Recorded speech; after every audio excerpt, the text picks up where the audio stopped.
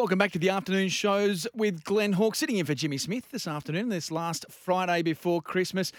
The business of sport, it's been huge in 2023, and great to have Leo Shanahan from Freshwater Strategy in for one more time this year. Thanks, to talk mate. the business of sport. Leo, welcome along. Thank you. Winding down for Christmas, are you? Yes, you hope so. But it's been a big year. It's been a big year for everyone. It's been a big year in the business of sport, and fortunately for Freshwater Strategy in that area as well. Yeah, tell us about the year that's been for you I guys. think one of the highlights, one of the most interesting things we've been working on is in relation to the Professional Fighting League, the Yeah. PFL, and looking to bring them out to Australia. That will happen, but also the formation of that league globally.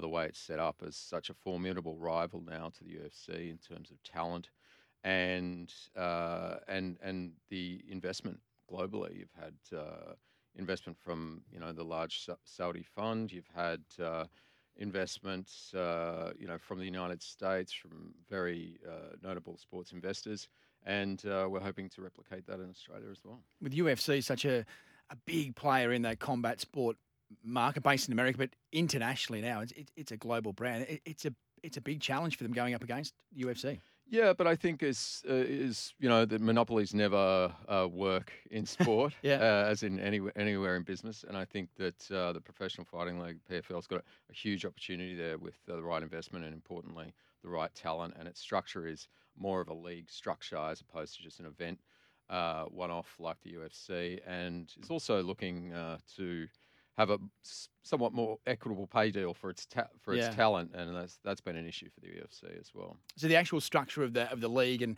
how the bouts are determined and things, that's a real point of difference. Yeah, it's a league structure as opposed to one-off events. Mm. So you'll have a Australasian league, and then that culminates in a championship event, that replicates throughout North America, Europe, Asia, etc. So that's the real difference, and it gives talent time to work through in a system as opposed to kind of one-off UFC, WrestleMania style events. And it has been, incredible to see the impact that the UFC has had on the combat sport landscape. And it's boxing was the sport that dominated for a long time, but it's created a real point of difference.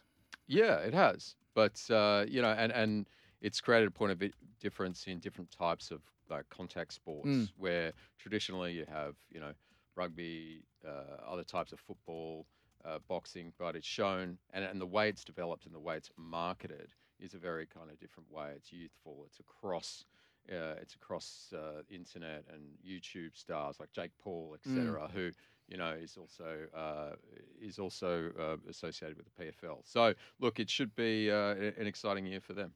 All right, so talking of big years, one sport it's been a huge year for, not always for the right reasons, but Rugby Australia and the game of rugby in Australia, it's probably had its toughest year for some time now. But on the back of World Cups and chairman departures and coaches departures, but you guys doing a bit of work in this space right now? Yeah, we've worked in rugby in a few different capacities, but we're interested in doing a bit of research on that. Obviously, we're a research organisation as well, and we're doing a rugby survey, State of Rugby Union Australia survey. So we're doing this independently, and interested in what rugby fans have to think about some really key issues, whether it's administration, coaching, how the game's going to be structured. So if you are a rugby fan, you're interested in engaging in that survey, go to freshwaterstrategy.com under our insights page, and if you do, you'll get those insights early, and it will be released publicly in January. Leo, given what's happened in the last 6 to 12 months, I don't think you'll be short of fans wanting to put their hand up and have their say on what they think is going well or otherwise with the game. Yeah, look, I think, Glenn, just look, even the other day, now there's talk of $9 million demand for further funding by the Super Rugby clubs. There's talk from RA, who fortunately secured an $80 million loan, but they couldn't achieve that private equity. Yeah. And now there's talk that the Melbourne Rebels might be in serious financial trouble. That is, are they going to be able to sustain themselves in the competition? We talk about Rugby Australia being in a nadir and, could it be any worse? Well, it can get worse if Yeah. if the Super Rugby competition, if teams start dropping out. So, this is why I think it's particularly interesting to get a gauge of what the public thinks about all these rugby fans, because it has been, as you said, it's been one of the business sports stories of the year. Not a great one, but it's just the way and that devolution of rugby in Australia has happened so quickly. People have been warning on it for years, but it seems it's really kind of gone off the edge a bit. You mentioned about the financial situation of rugby. When you look at some NRL, AFL, cricket, such a big component of their income each year is through their broadcast rights. And, both of our main football codes in Australia, of their broadcast rights deals seem to have gone up and up each year. It's tough for rugby when they don't have that big cash injection from a broadcaster. Yeah, look, they have a good deal with Nine and Stan. And but wouldn't be not on the level of what these other sports are, right? And that's the issue. I mean, unless you have sports broadcast rights that are going to increase on deal, it becomes increasingly harder now. How that happens is talk now that Stan might not renew that deal. That was a big kind of pillar for them in a paid content model. So if they don't renew that deal, where do they go? There's some really interesting developments in terms of tech companies going to looking at rugby rights. So I think looking at sports rights generally, rugby could be a part of that. So without a major broadcast deal, where do they turn to? You mentioned about the private equity that didn't happen. Unless a billionaire turns up and wants to tip in a lot of money, where does this come from? Well, I think that's private investment is one of the big hopes that they have in terms of saving the code, and I think that's the question. That's this kind of existential crisis now that rugby's in. They have to really separate the competition from Rugby Australia administration. Do they take that step, have a privately owned league like they do in France? Are they can it attract that level of capital? Well, perhaps you could if you had that freedom away from like a Rugby Australia model that is quite constrained. So you're going through this State of Rugby Union survey at the moment. Be publicly available in January. Freshwater strategy. Will you be sharing it with Rugby Australia? Will we be working with them? What's the plan? We'll make the findings public. Yeah. In both on our website and in the media. So we're more than happy to share those with you guys in the new year. It'll be no doubt it'll be intriguing reading once it happens in January. We'll look forward to that in the new year. Been a big year in 2023 in the world of business and sport for you. What's been the hot topics? Oh, look, as we said, the rugby story was a big story, not a good one. I think a very good one is obviously the Women's World Cup. Yeah. And the Matildas. I mean, that's just given football in Australia a huge leg up on, the Socceroos were a surprising success in the previous year, and Matilda's huge success. So, 900 million odd revenue estimates from that Women's World Cup. Interestingly, they still say they only made a tiny profit off it. That is FIFA saying they only made a tiny profit off it. But what that does in terms of, prize money, I think it's the prize money for the Matildas came in at around 9.5 million. Obviously, it's still a long way off the pace compared to male counterparts, but nonetheless, it's pretty extraordinary. And the question for Football Australia is like, how do they leverage that in a domestic competition? Once again, it is separate from the league here. The structure is different, the A-League, but the A-League's still struggling.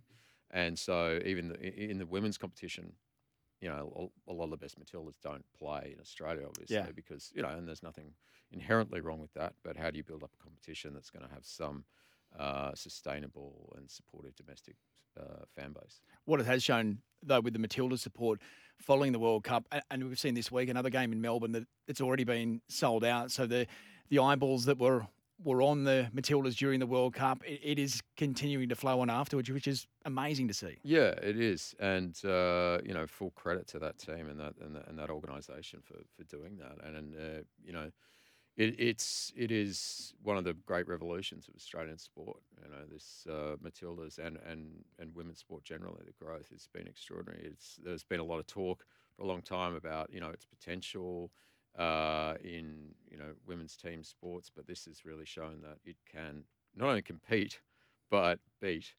some of the top flight men's sports in this country. I mean that semi final was the the single largest uh, ratings event, Mm. not just sporting event, but Yeah. ratings event since Kathy Freeman Yeah. in the Sydney Olympics in that seminal moment. So it's just an insight into where the potential of women's sport is at.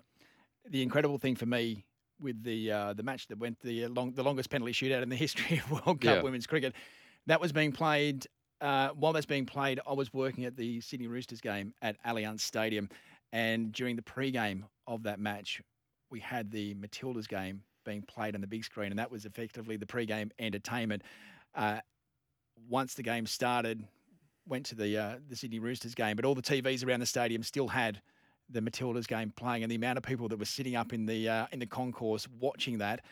And a funny thing happened: the Melbourne Storm scored, and at the time, the final penalty went in for Australia. And there was a huge roar in the crowd, and we were wondering why everyone's cheering for the Melbourne Storm, but in fact, it was the Matildas. Just quickly before you go, Yeah. the hot topic for 2024. Oh, look, I think one to watch. We're talking about broadcast rights before. I think it will be interesting to see this evolution of the big tech companies coming into sports broadcast. It's always been this behemoth that has threatened to really tear up the traditional sports broadcasting models for media companies. And now we've seen Amazon do it with cricket. Yeah. It's a big deal there. And globally, you see Apple, who won a $2 billion odd deal apparently for F1. Yeah. And that will completely change the dynamic of the way. I mean, for the consumer, it won't change a lot because we are, consuming things on streaming services, whether it's Yeah. Apple, whether it's Amazon now. But it does change the model because a lot of these big tech companies, now I'm not suggesting they don't want to make money off these sports rights deals, but the amount of money they can throw at it and the way they see it, it's a different proposition Yeah. from traditional broadcasters. A Fox, for instance, that relies on subscriptions Yeah. to make money off those sports deals, or a Channel 9, or who base advertising around those big events. They don't have that. That is not their incentive in the same way. Yeah. It's about an ecosystem of their products. So they've got a lot of money they can throw it at, and frankly afford to lose a bit more. And what does that mean for traditional broadcasters? Yeah, it could be the ultimate disruptor in broadcast. Leo, thanks so much for joining us here this afternoon. A big thanks to Freshwater Strategy for their support. Christmas, looking forward to it, no doubt. Oh, very much so, very much so. And another big year in business and sport next year, Glenn. Thanks for joining us. We're going to take a break and we'll be back with more.